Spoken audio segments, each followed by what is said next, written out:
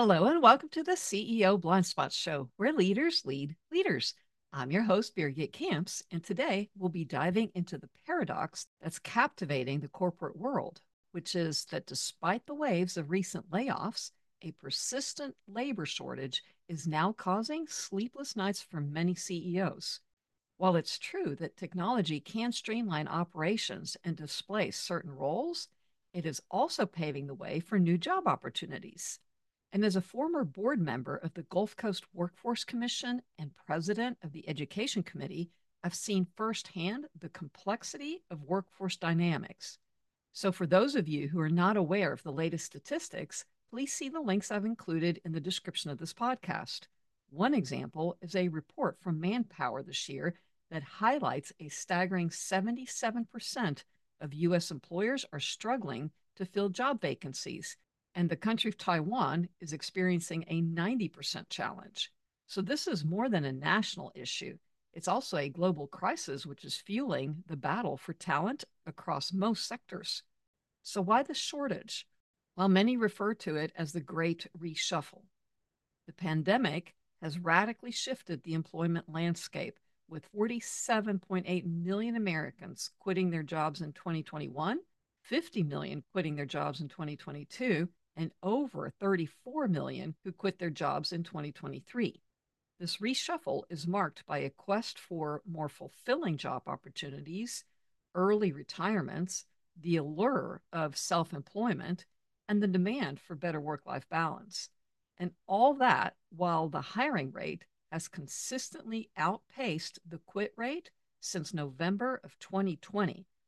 And according to the U.S. Chamber of Commerce report this year, there are currently 9.5 million job openings in the U.S., yet only 6.5 million unemployed workers exist. So even if the unemployed person found a job, the U.S. would still have nearly 3 million job openings, creating a considerable gap in the workforce.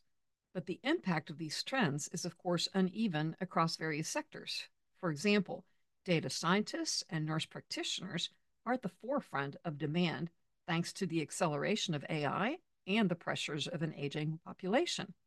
Anyway, I wonder what strategies you have in place to navigate through this labor market landscape.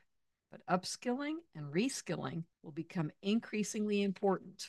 And apparently, 71% of businesses in the US are already prioritizing talent development as their main strategy for addressing labor shortages. So, if you're on board with that strategy, I invite you to listen to an upcoming episode I'll have with Josh Jones, who's the CEO of QuantHub, and he'll share an effective way to reskill your team members at all levels.